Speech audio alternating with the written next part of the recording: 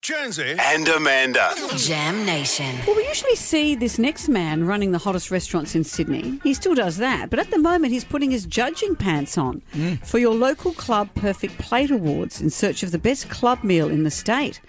160 dishes to try. You might need some bigger pants. Matt Moran, hello. There he is. Look, it's all in moderation, Amanda. You know, you don't have to go too hard. You can just, But who's got self-control when you're facing a beautiful dish? It's very hard. I don't have to eat the whole 160. It's the actual patrons coming in and tasting them and then scoring them and through a QR code, and then we average it out and then we get a winner. We actually get a few winners. You started out in clubs. Yeah, you've got a good memory. And where was it? Bankstown RSL or somewhere like that? Blacktown. Parramatta RSL. Parramatta RSL. But I was reading an article and you said you just wanted to learn how to crack an egg with one hand. That was I remember the head chef, Greg Plunkett, his name was, and I remember him saying to me, to be really good in this game, you've got to be really quick. And I saw him crack an egg with one hand, and I thought, oh my God! Well, like if I could do that one day, I'd be pretty bloody happy. We watched you one time on MasterChef. This is years ago, and you did the chicken. You had to make a whole,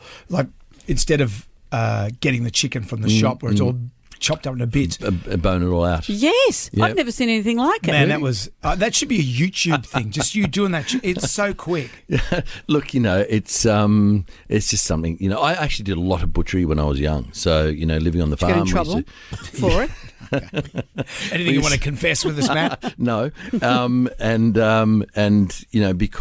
on the farm, we used to kill our own lambs, and every now and then we'd do a steer and we'd share it with locals and whatever. So I knew a little bit about butchery when I actually went into cooking, and it's one of those great things that I used to love doing down in the basement of ARIA for many, many years, and I used to find it really therapeutic to sit there and just do butchery, whether it was chicken, whether it was meat, whether it was lamb, or whether it was human fish. Flesh. I know. When you say you're down in a basement doing butchery, it sounds a little bit. Yeah, well, we have got a downstairs kitchen at ARIA, so it's where all the prep used to get done. But you look how far you've come. You Parramatta, to Parramatta RSL, to where ARIA, one of the world's greatest restaurants. It's just like a big RSL, really, isn't it? Oh yeah, I go in and get that mashed potato. But what's interesting though is that RSL food isn't what you picture their stuff was when we ate when we were kids in RSLs. Last year's winner of this competition was a tofu dish. It was a tofu dish, and Manu and Faz did the judging last year, or actually the faces of it, and Courtney and I are this year. And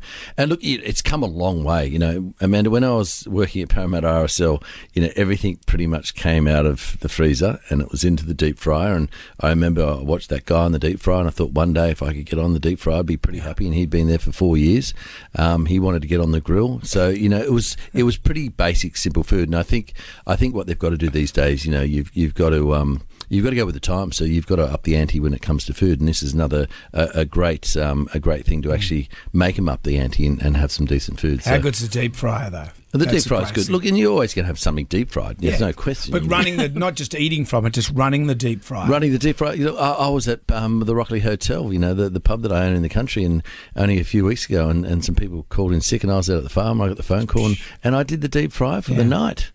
Fish and chips, and but it's so satisfying when it works. That's still brilliant to eat too. I mean, that's, as you say, you've still got to have that in your life. A few of the locals are a bit shocked that I'd be cooking on the deep fry, but because I was running the food out too for them, and they're like, "Oh my God, what's he doing here?" But they would have thought they were on TV. Yeah, they would have thought, "Hang on, this is some sort of show." So tell us how people themselves get involved in this, because there's stuff in there for them too, isn't it? Yeah, so voting actually starts today. So there's about 130 clubs that are participating in the Perfect Plate.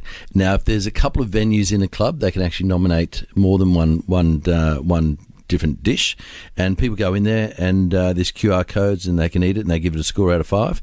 And then at the end of it, we sort of add it all up and divide it all, and you've got the perfect plate. But if you're actually a punter that you're going in, there's also prizes that you can win also. When I look at the Lake Cat Eye Bowling Club, for example, you would not have imagined there would be a Nepalese goat curry there in any world. Well, goat is one of the most eaten meats in the world. because they eat a lot of it in India and the Middle East. And Napoli's food is that sort of, they have a lot of curries, and I suspect that's going to be a pretty bloody good dish. It'd be falling off the bone. There's a bug and snapper pie. Bugs, when we say bugs, that's coming from Canterbury Hurlston Park that I remembered. And, people think straight away from America when they come out, they go, a snapper pie, yeah, I get that, but with bugs in it. But, it's actually a Moreton Bay bug or a Balmain bug. Nice. Bugs. And nothing from Parramatta RSL, or is it because you left it and that was it? Look, I'm actually heading out there today to have a bit of a look. I'm not sure what I'm going to taste today, but I'm pretty excited, and hopefully it's got better than when I was there. And I don't want to say when I was there because it was quite some time ago. Yeah. Well, I hope See that him guy take over the deep fryer. Yeah, I hope the guy moved on from the deep fryer to. Imagine he's still there. Wouldn't it be surprised? I hope he has. I suspect that he has. Oh, and I dropped it in the back of the deep fryer. I'll get it.